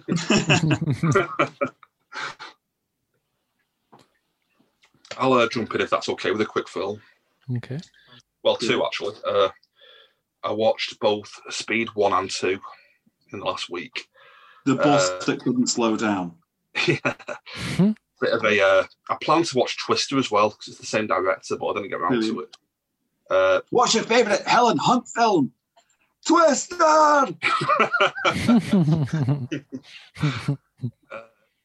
Yandy Bond was like made famous by like he did loads of action films like as the cinematographer, like Die Hard and stuff. And on the back of that, bit of an interesting story actually. He was meant to do Godzilla in like '94. He'd pitched to do a Godzilla film, but it got really far into development. But in the end, Sony didn't want to give like 120 million to a first-time director kind of thing. Yeah. So they went to the Independence Day guys instead, and Yandy Bond ended up doing Speed because of that. But Speed 1, like I was gonna watch this thinking like, oh, this would have aged well. It'll be like a crap 1995 action film. But I really enjoyed it. I thought it was still fantastic. It's the kind of film where it's all just about the action, basically. Like Keanu Reeves and Sandra Bullock, they're basically just playing themselves in this film. There's no characterization whatsoever. That's what you want, though, isn't it? Because I love Sandra Bullock and I love. Exactly, they're just likable. You know what I mean? They're just likable characters. But like, just the action. Like films don't do this anymore. The entire film is just action, and like the film just moves from one set piece to another, where you won't get to your seat. Even though I've seen the film a million times already, but you're still thinking like, God, how does he resolve this? I can't remember. Like, I can't believe this bus isn't going to slow down. But even like on that, though, the film opens. I don't know if you remember at all, but it opens with an elevator being blown up in a business office block kind of thing, and that's a good like 30 minutes of like trying to save this elevator and stuff, and it just moves constantly from there to the very next morning. Dennis Hopper's put a bomb on the bus and blows a bus up kind of thing. And then Keanu Reeves has to like chase another bus down. And he has to get on the bus while it's moving. you know, and then he has to like go under the bus to check the fuel and stuff. And it's just there's so many different elements to the action and stuff. It's just really good, really enjoyed it. Really good watch. But on the back of that, I went straight into Speed 2, which isn't as good. That's a boat, isn't it? The boat that couldn't slow down, isn't it? Yeah. And they just try and do the same stuff in Speed 2. They try and like create all these little scenarios where he's got to, well, it's not even Keanu Reeves in part 2, it's Jason Patrick. And he's got to like move from like one set piece to another to keep the boat going kind of thing. And it just does not work at all. It's a real drag part 2. And like Willem Dafoe was the bad guy in part 2, but it's not one of his best films at all. He's proper hamming it up in part 2. I mean, Willem Dafoe is hit and miss at the best times, isn't he? I really like Willem Dafoe normally, but in this one, he's just really naff. But I wanted to mention, though, Nick, you'll be interested. Lucy from Twin Peaks is in it. She's like the compere on the cruise ship. Oh, is she really? Yeah, but she even talks like Lucy from Twin Peaks. It's really weird. Yeah. You know, got a really weird voice and stuff. I bet So I feel that's like what she Yandy- just sounds like, doesn't she? I don't know. I feel like Yandy Bond might just have liked Twin Peaks. It was like, look, I'm going to cast her in this film, but you have to do that daft voice that you do in Twin Peaks. Oh, yeah, maybe, yeah. But that was the highlight of the film, to be honest. Oh, that's good. It's a real stinker, Speed 2. Speed 1, I'll give like 4.5 out of 5. Absolutely loved it. Speed 2, I'll give it a 2, but that's being generous, to be honest. 2 out of 5. Okay. Wow. Wasn't a good memory, to be honest, going back to that one. I'm not sure whether last time on the podcast I spoke about Soul, the Pixar film. I think we did mention that, yeah. Yeah, you did, yeah. Yeah, that was decent. But I watched another musically related Pixar film called Coco. Yeah, I've seen Coco. I absolutely hated that, though. Absolutely Yeah. hated it. Is that just because it's about Mexicans? Are you racist, James? I'm a trumper. What can I say? Gina Carano is like, I've got a poster of Gina Carano on my wall and everything. Yeah. No, not whatsoever. Absolutely opposite. But no, I thought Coco was diabolically shit. Fair. I mean, that's quite a review of it. Yeah. I feel bad. I mean, I wish I could represent the Mexican the population with that, but that was just really. I don't think there's a single Pixar film that I've ever said is shit.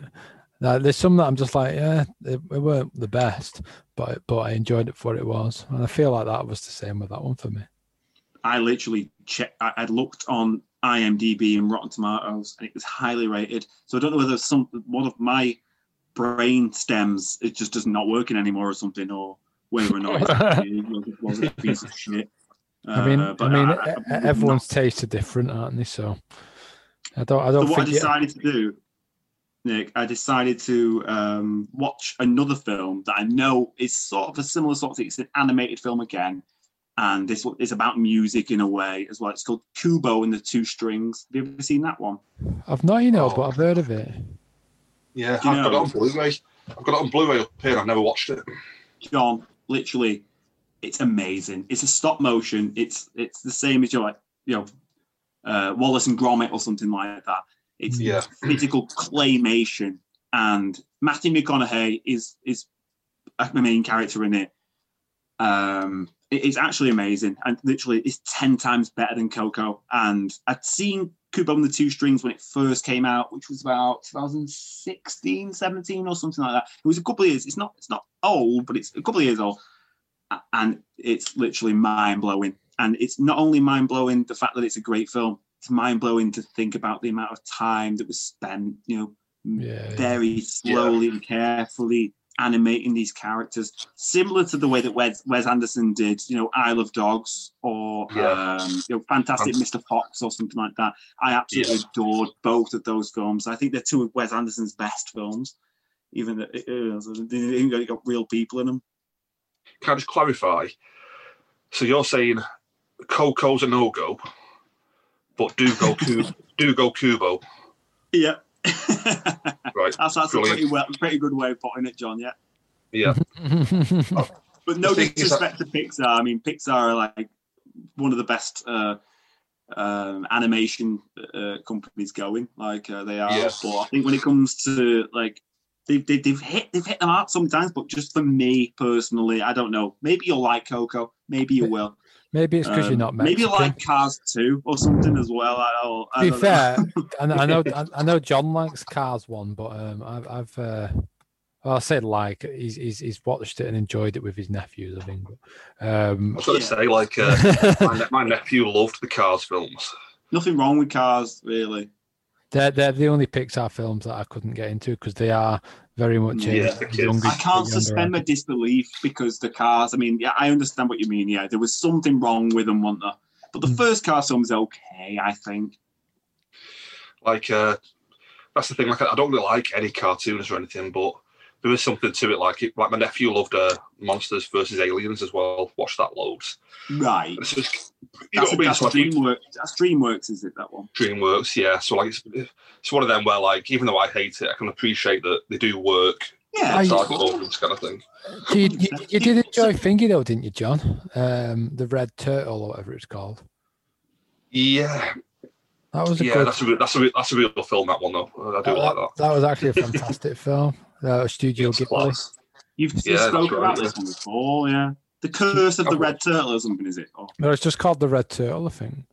Yeah. Is it the most modern Studio Ghibli one? It is indeed. No, it's about 4 years ago, I think. But it is the most recent. You'd love it, Jimbo. I think I will, yeah. Have you watched it, Nick? Yeah. Yeah. So is Studio Ghibli owned by Disney now? No, it's not, is it? No, I don't think so. I just know that whenever you watch any of the modern ones that have got, like English voice actors, they usually have, it always says Disney at the beginning. I mean, this one doesn't have an English voiceover because there's no voices in it. Yeah, no dialogue. Yeah. I see. But honestly, it's so good. I think it was Howl's Moving Castle that's with the old Batman. What's the guy called? Christian Bale. Sorry. Christian Bale plays Howl from Howl's Moving Castle, and that says Disney at the beginning of it when you put that film on. So I don't know whether or not they owned Studio Ghibli or whether they just had the distribution rights. I think that might be what it is. I don't think it does say it at the beginning of it. I've watched it, and I don't think it does say Disney. It would be on Disney Plus, I feel like, at the moment. That's what I'm confused about, because I'm 100% sure that I've watched a Studio Ghibli film that said Disney at the beginning, but I'm 100% sure that it's not. Maybe it's distribution rights or something, or maybe it's like Disney owned the audio to the English words a bit or something. Disney's definitely got something to do with Studio Ghibli. Oh. I didn't know that. Okay. What you rating Coco and Kubo? Coco, probably like 0 out of 5. Kubo and the Two Strings, literally like 5 out of 5. 100% amazing. If you're interested in stop motion films, Matthew McConaughey is absolutely fantastic in it. He's funny. He's hilarious. He's not the main character in it, but you'll feel like he is. He'll guide you on the journey. Kubo and the Two Strings, one of the best stop motion films ever made, in my opinion. I'll try and check it out for the next podcast. I've got it up there on Blu-ray somewhere, but yeah. I can't wait for you to see it. I hope you enjoy it as much as I did. I'll definitely try and get on that. I'll just jump on a film if that's okay. I watched a film called Clue from 1985. Have you guys heard about this at all or know anything about it? I feel like it rings a bell, but I don't think I've ever heard about it. The reason why it might ring a bell is that in this country, we know it better as Cluedo. The game Cluedo. You know the board game Cluedo? Yeah. They made a film of it in 1985, but in America it's just called Clue, and the film's just called Clue. Okay. But it's a movie of the board game Cluedo. I just find it funny that like nowadays, whenever you hear people like, it's been a bit of a running thing that like Ridley Scott's been trying to make a Monopoly film for like 10 years or whatever. Really? You know, people like, yeah, Why? people like, well, I don't know, but people are like, you know what? God, we're running out of ideas. We're trying to make films about board games now, for God's sake. It's like, well, they did one 35 years ago, you know what I mean? So we've already done that. But like, you know what though? It's actually, I really enjoyed it. It's a pretty good film. Got really it's like got a good premise to it that people have been invited to this like big mansion for this dinner party, but they don't really know why they've been invited there. And when they turn up at the door, Tim Curry is the butler, Wadsworth. Yeah, like Tim Curry's class in it. Apparently, it's one of his favourite films that he did. Like he thinks it's one of his best performances. Like, yeah, it's great. Tim Curry. He's from Grappenhall, isn't he, as well? Tim Curry. He's local, isn't he? Yeah, Warringtonian. Yeah. Pete Postlethwaite, also local. Yeah, two amazing talents. Yep. And when they turn up to the door, Tim Curry's like, right, for tonight, you'll be Professor Plum. And then like somebody else turns up. It's like, right, you're Colonel Mustard. So, you know, they're playing parts within the film kind of thing because some maniacs put this whole thing together. And then during the course of the night, people are getting killed off kind of thing. But I really enjoyed it. I thought it was a lot of fun kind of thing. It's a bit goofy, but like that's part of the charm of it kind of thing. Yeah. But it's worth mentioning because the gimmick of the film when it first launched in '85, the film had 3 endings. And it was potluck as to which one you would see at the theatre kind of thing. All right. So like 3 different endings with different killers and stuff that all made sense from the film you just watched. Yeah. So like they might send here to Warrington like one ending, and you'll watch it and enjoy it. And then you think, oh, I want to see a different one. You could then go to Manchester and watch it in a different theatre, and chances are you'll get a different ending kind of thing. So which one did you watch recently? Well, it's the thing it's on Amazon Prime, and like all 3 endings just play out one after the other. Oh, is it there? Yeah, so you see all of them kind of thing. I wish it hadn't done that, to be honest. I'd rather just got one of them, and that'd have been my ending there. You know what I mean? Because when you see the other 2 endings, it's like, oh, it could be fucking anyone then, could it? Because like, there's good arguments for anyone to be the killer kind of thing. You know what I mean? So I'd rather just see one of them really. But it's definitely an interesting concept. I found it really interesting. But it's worth mentioning. There's an actress in it who plays Yvette called Colleen Camp, and like, if I could like. A bit like Weird Science. If I could like make my ideal woman, it would be Colleen Camp in this film. It's like Jesus Christ, like she's amazing. But like, I think I just like the 1980s, like the look of women in the 1980s, just amazing. But honestly, later on, Google Colleen Camp in Clue, and you'll see why I like her. It turns out though, she's been in like every film I've ever seen as well. After this, I didn't even realise. She was in like Police Academy and stuff, and she was in Died with a Vengeance. So she's like, I didn't even realize. She's like, sort of melted within your psyche as you've watched films with her in.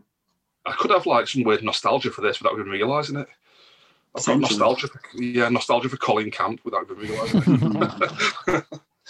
But yeah, really enjoyed it. Molly Ringwald for me though. Molly Ringwald. Oh really? Me. Yeah. Breakfast Club, fantastic film. Loved it. She was in 16 Candles, wasn't she? Molly Ringwald. She was? Yeah. Yeah. So I'll give it a heavy 3.5. Really enjoyed it. I wouldn't mind going back to it again in a year or two kind of thing. But yeah, it's a lot of fun. It's on Amazon Prime. So if you're interested, check it out. I am actually interested in that. Yeah, we'll watch that. Yep. So who else has got something? I don't know if you've seen one, Nick, but last one I've seen was Togo, a film called Togo. Are you only watching films that sound like Coco now? Coco, Kubo, and Togo. I'm getting sick of it. Literally, all of the films on my list have got like 4 letters in them, like Soul, Togo, and Coco. Togo is basically, it was on Disney Plus, and it was Willem Dafoe, and he's like some sort of musher from I don't know, like Alaska or something like that. It's about this cute dog that does some shit, and it makes you feel sad at the end because the dog is like getting old and stuff. Yeah, that was pretty bad. It's worth watching, Togo. I mean, it wasn't terrible. It wasn't terrible, but I think it helped the fact that it was set in a time. I think it was set in like 1920 or something like that, or 1925 or something like that. Right. It was set like nearly 100 years ago, and it kind of like the characters weren't too outstated. They weren't fucking about, so it was like, okay, you can watch them, not too bad. Worth a watch. Very good, very good. Nick, have you got anything, or do you want me to jump onto my last film? I can go if you want. I've only got one movie I want to talk about. Have they got a cute dog in it though, Nick? There is actually a cute dog in it, yeah. Okay, carry on then. Pacific Rim. Yeah. The Guillermo del Toro classic. Yeah, That's yeah. all I'm getting from that. What? Idris Elba. I remember liking Idris Elba when he was in that film. It's Idris Elba, Charlie Hunnam, Charlie Day's in it. That British guy. That British guy, yeah. Yeah, I actually know who you mean. He was at EastEnders.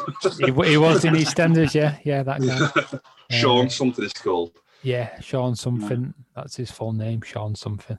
A ginger English guy. Yeah. Is he gingerish? Yeah. I actually watched. Well, actually, you know what? He might actually be Australian, I think. Oh, really? I might be wrong on that, but he was definitely in EastEnders. I know that much. Interesting. But yeah, it's Pacific Rim. I remember watching it ages ago and just thinking this is just a fucking fun film with like, just like it's what you want from an action film. It's just giant robots fighting giant monsters, and it's got Idris Elba in it. That's all you need in a film, really. That's literally all you need, isn't it? It's almost it's almost its own genre. It's like a kaiju film, really, isn't it? Yeah, exactly. It's more like in the Godzilla realm than anything. What does kaiju mean, actually, John? I think it's just monster in it in Japanese or something. Giant monster. Could someone like Google Godzilla that? I can't Google it. Or someone like that, or King Kong. Would he be considered? Kaiju. Yeah, will be now. It's fighting Godzilla. They're making a versus one, aren't they, soon? But yeah. But John, watching this film reminded me of a few years back in work in GB when we worked there, of someone else thinking it was the worst film they'd ever seen, and me and you, we were just me and you were just arguing our point about how it's actually a class film. Who was it who didn't like it? It was Cassie, and she claimed it was like the worst film she'd ever seen. But I don't remember any of this. But we had great fun explaining how it was not the worst film ever. It was actually Samuel L. Jackson Godzilla film. What?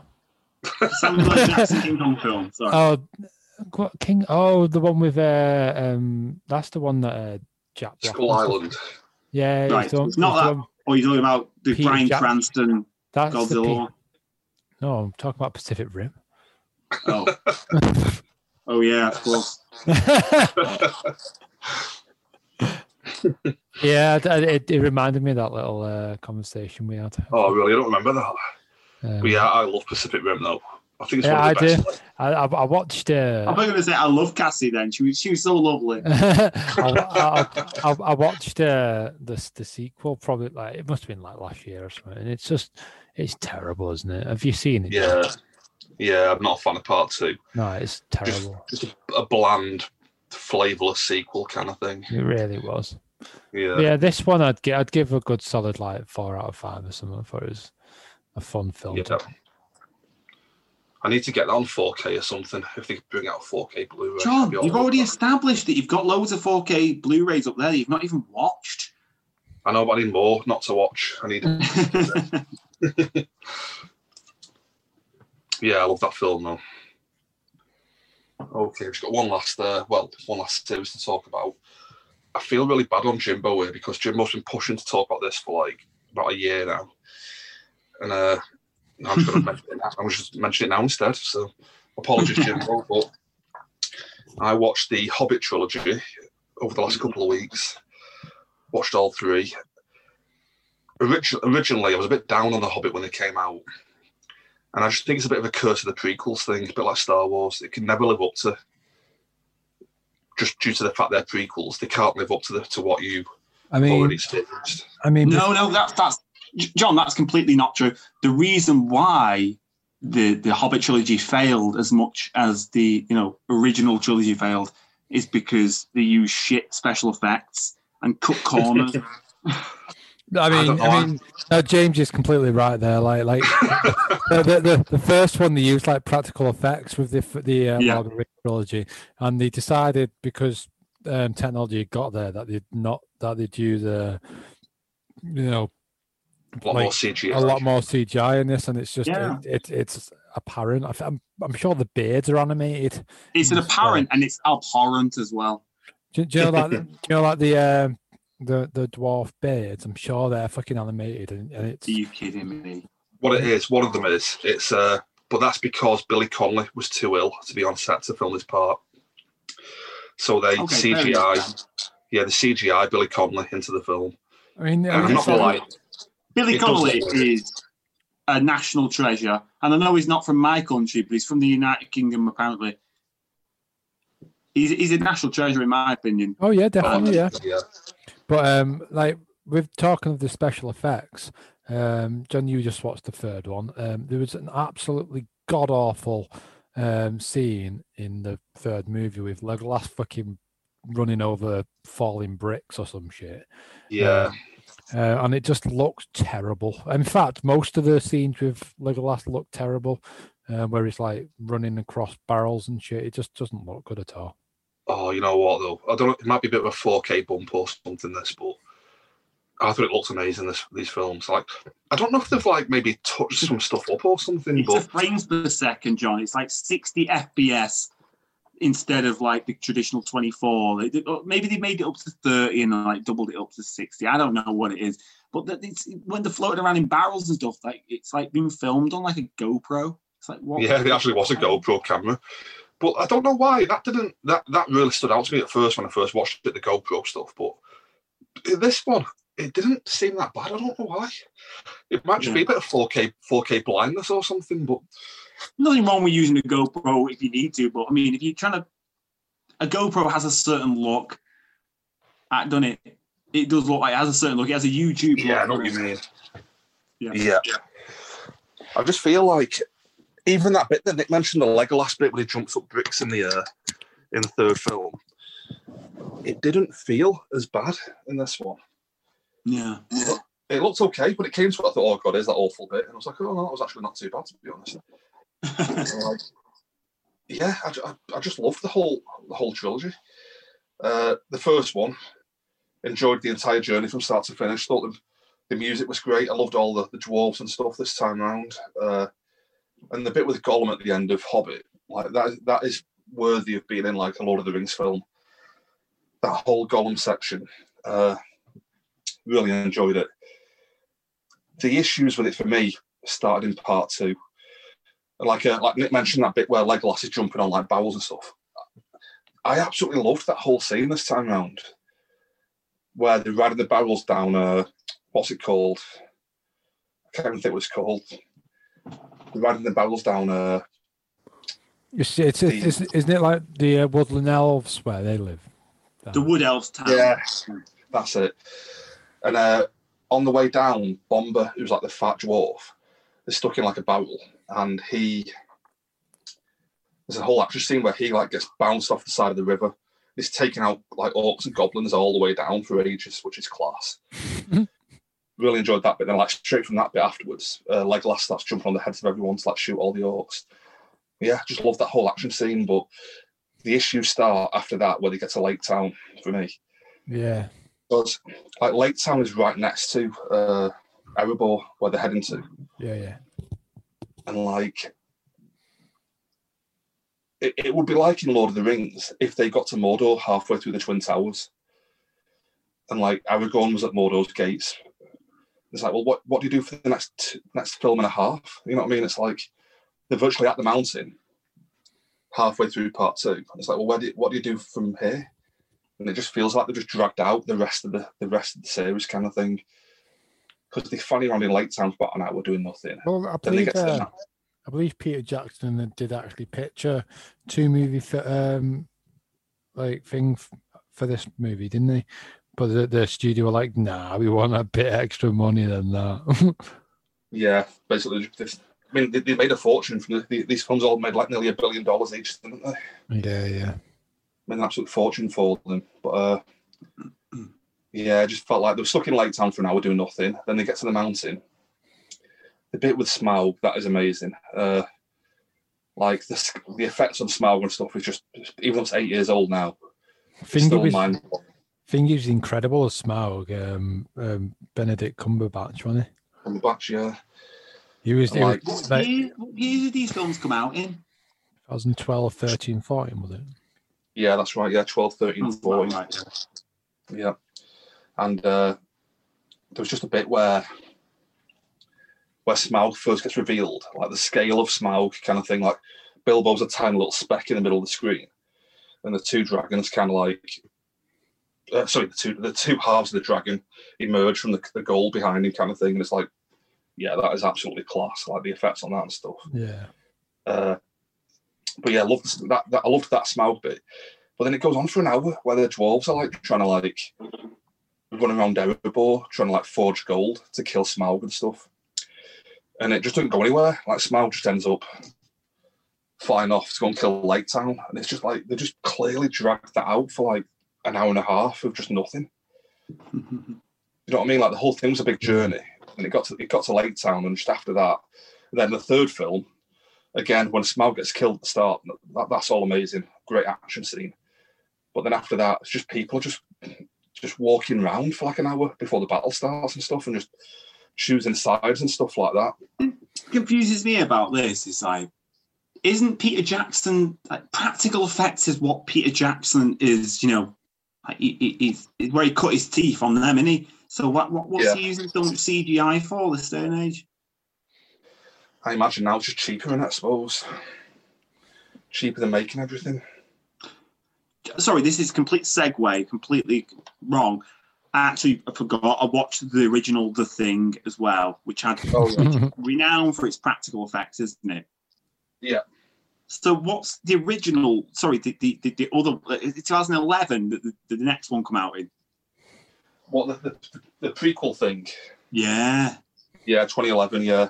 I've not seen that, but I mean, is it worth a watch? And apparently, it's what I was thinking when I knew about this other sequel. Like, what would happen with this? Like Norwegian? Are they Norwegian or something like that? They were like a Nordic group that are in the North Pole, something like that. And they were trying to shoot the dog at the beginning and stuff like that. So it's their story, isn't it? Yeah, it basically ends with that dog being chased down by the helicopter. Oh, that sounds pretty interesting to me. Is it worth a watch then? Or? Yeah, I think it's pretty good. That remake prequel kind of thing. Okay. So it was okay, but I mean, obviously nowhere near as good as the first one. But no, definitely worth a watch though. It's CGI though, or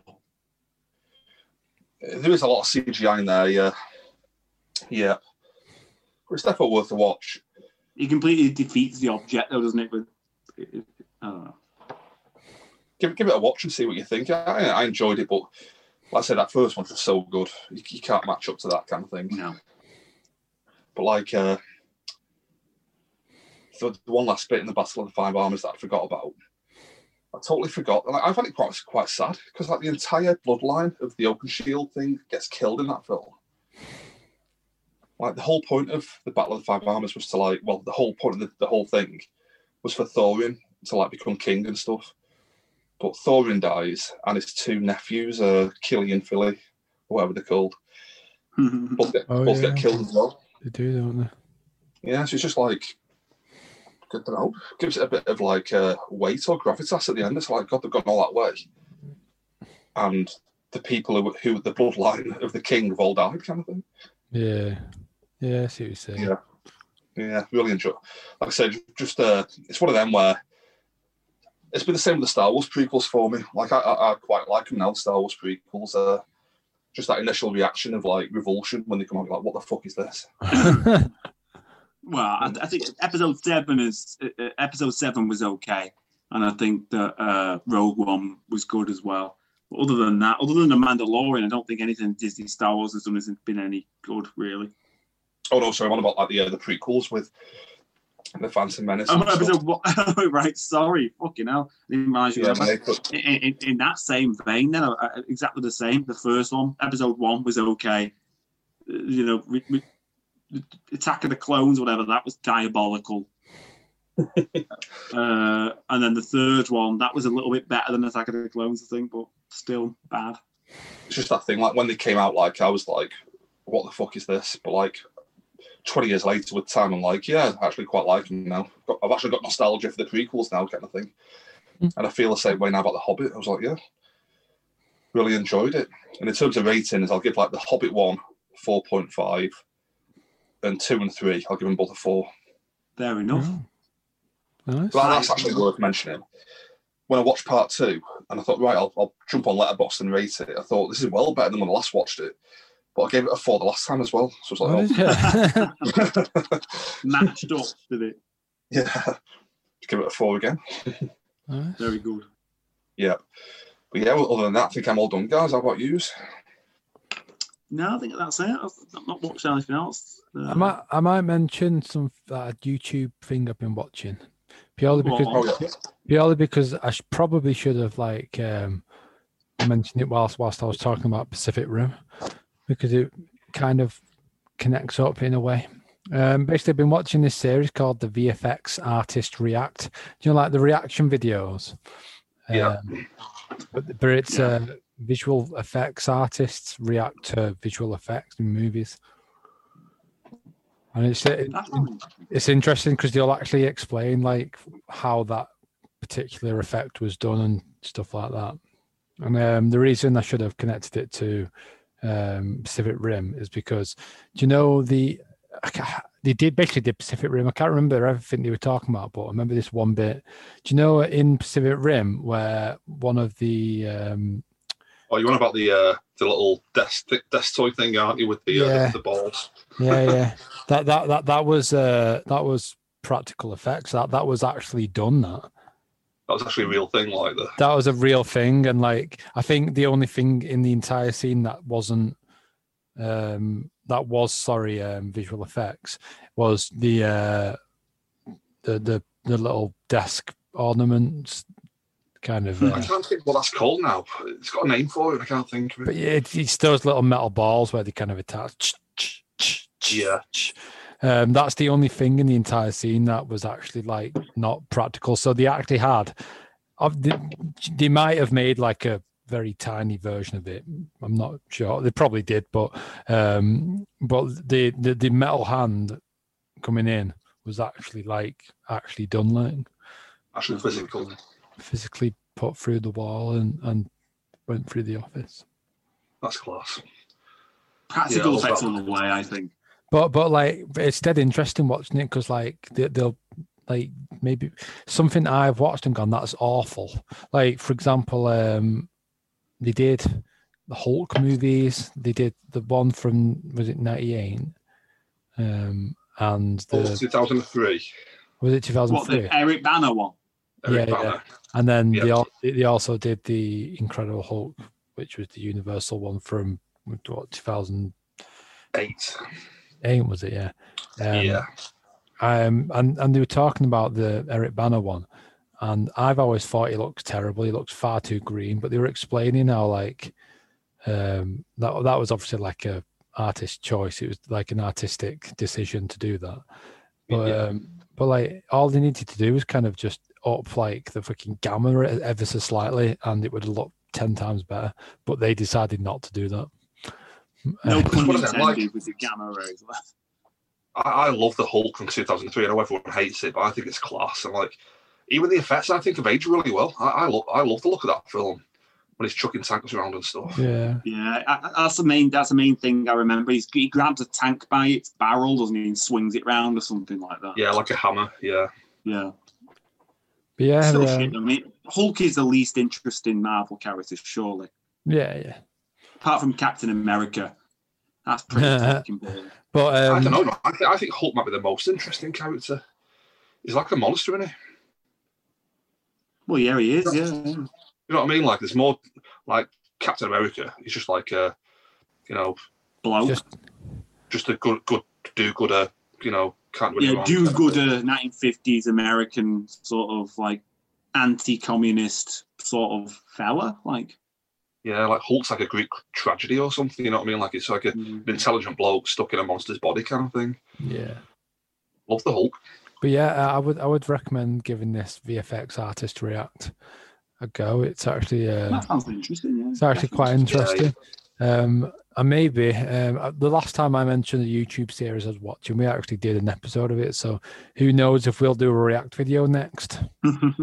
Because what was it I mentioned last time? The bloody Hot Wings thing, and we did that. So Yeah. maybe That was it. yeah, maybe we'll end up doing a bloody react video. I don't know what we would react to because we've got. It's not like we've actually got like a skill to. No, do you know what I mean? Like this is true. This is like a VFX artist reacting. We've not got anything to add. It's just like, yeah, I like that movie. It's good, wasn't it? I suppose that's what we're doing now. I suppose that's literally all we're doing now. Yeah, our podcast literally is just a reaction to React podcast. Yeah. Yeah, you guys all done yet? Yeah. Jimbo, you got anything else? Nope. No, I think that's about it. Cool, we'll wrap it up then. Cheers for listening again, guys. We'll be back in a week's time with another WandaVision episode, so stay tuned for that. Oh, yeah. I'm excited to see what happens next. I know. Pew. Fantastic. Cheers, bye. Thank you, bye. Cheers. I hope you enjoyed the show. You can email with any feedback or complaints at don'tspoiltheending@gmail.com, or you can tweet us at DSTE Podcast. Thanks for watching.